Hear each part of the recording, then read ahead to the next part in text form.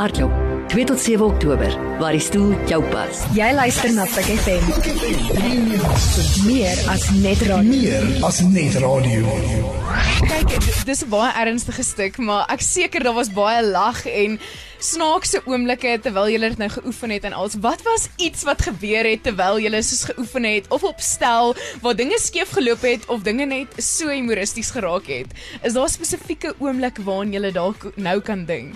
Weet jy, die musikante bring nogals 'n huge side of humor. Musikante is mos almal mal. Almal van hulle. Almal. Ja, So ons het Jean Bekes, hy het die original stuk gedoen saam met Lizanne Barnard en Gys en Annemart al die jare terug.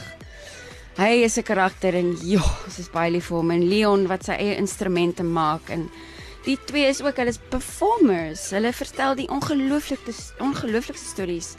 En Lizanne en Adam, dit was baie joyful experience. Ja, Jean staan altyd reg om 'n simbaal agter jou te laat val. Net sodra jy konsentreer. Dit is definitief 'n ding wat Leon en Jean, ek weet nie of hulle dit ook met jou doen, Ja, Paul, nie, maar ja. hulle het 'n ding, ons het actually saam 'n ding, waar ons enige tyd, ons wil mekaar net skrik maak.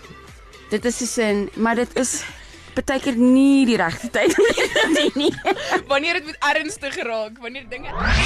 PUKfm 93.6. Meer as net radio.